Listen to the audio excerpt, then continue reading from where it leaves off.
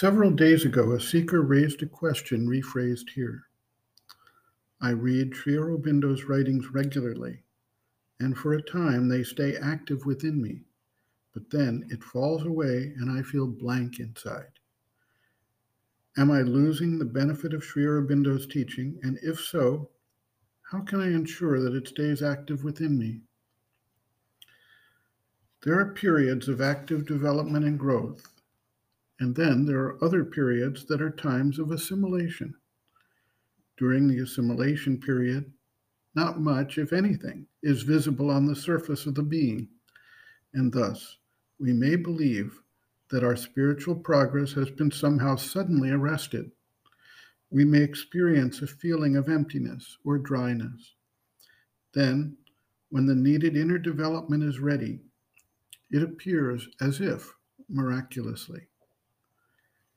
There is a phenomenon which is called the all or nothing response. For instance, if we are in a darkened area, we see only darkness. We will not perceive light until sufficient photons are available and firing our vision cells in our eyes. Thus, we do not see a gradual increase of light, but an appearance of darkness followed by a period of sudden light.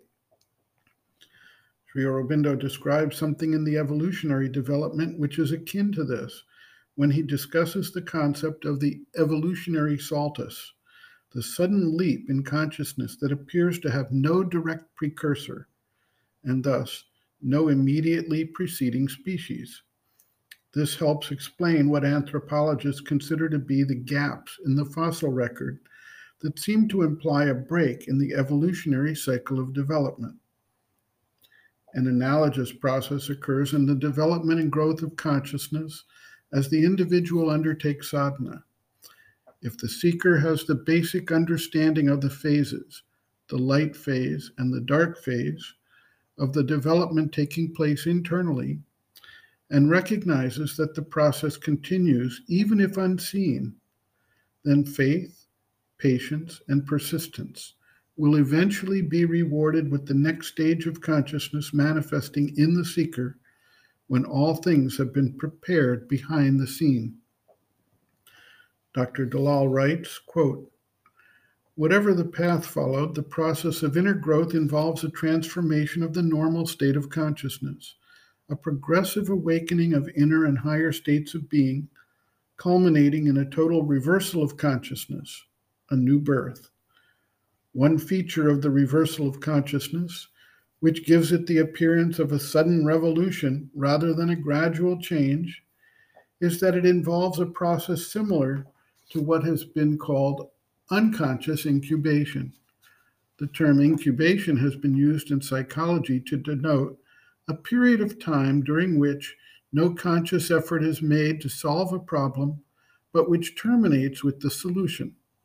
Citation from Arthur Reber, The Penguin Dictionary of Psychology. Hence the advice to sleep over an insoluble problem, waiting for the solution to emerge. A somewhat similar phenomenon is involved in the reversal of consciousness.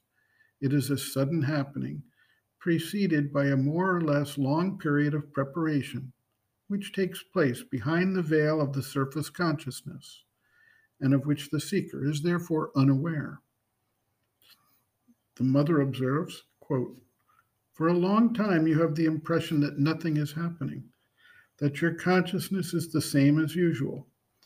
And if you have an intense aspiration, you even feel a resistance, as though you were knocking against a wall which does not yield.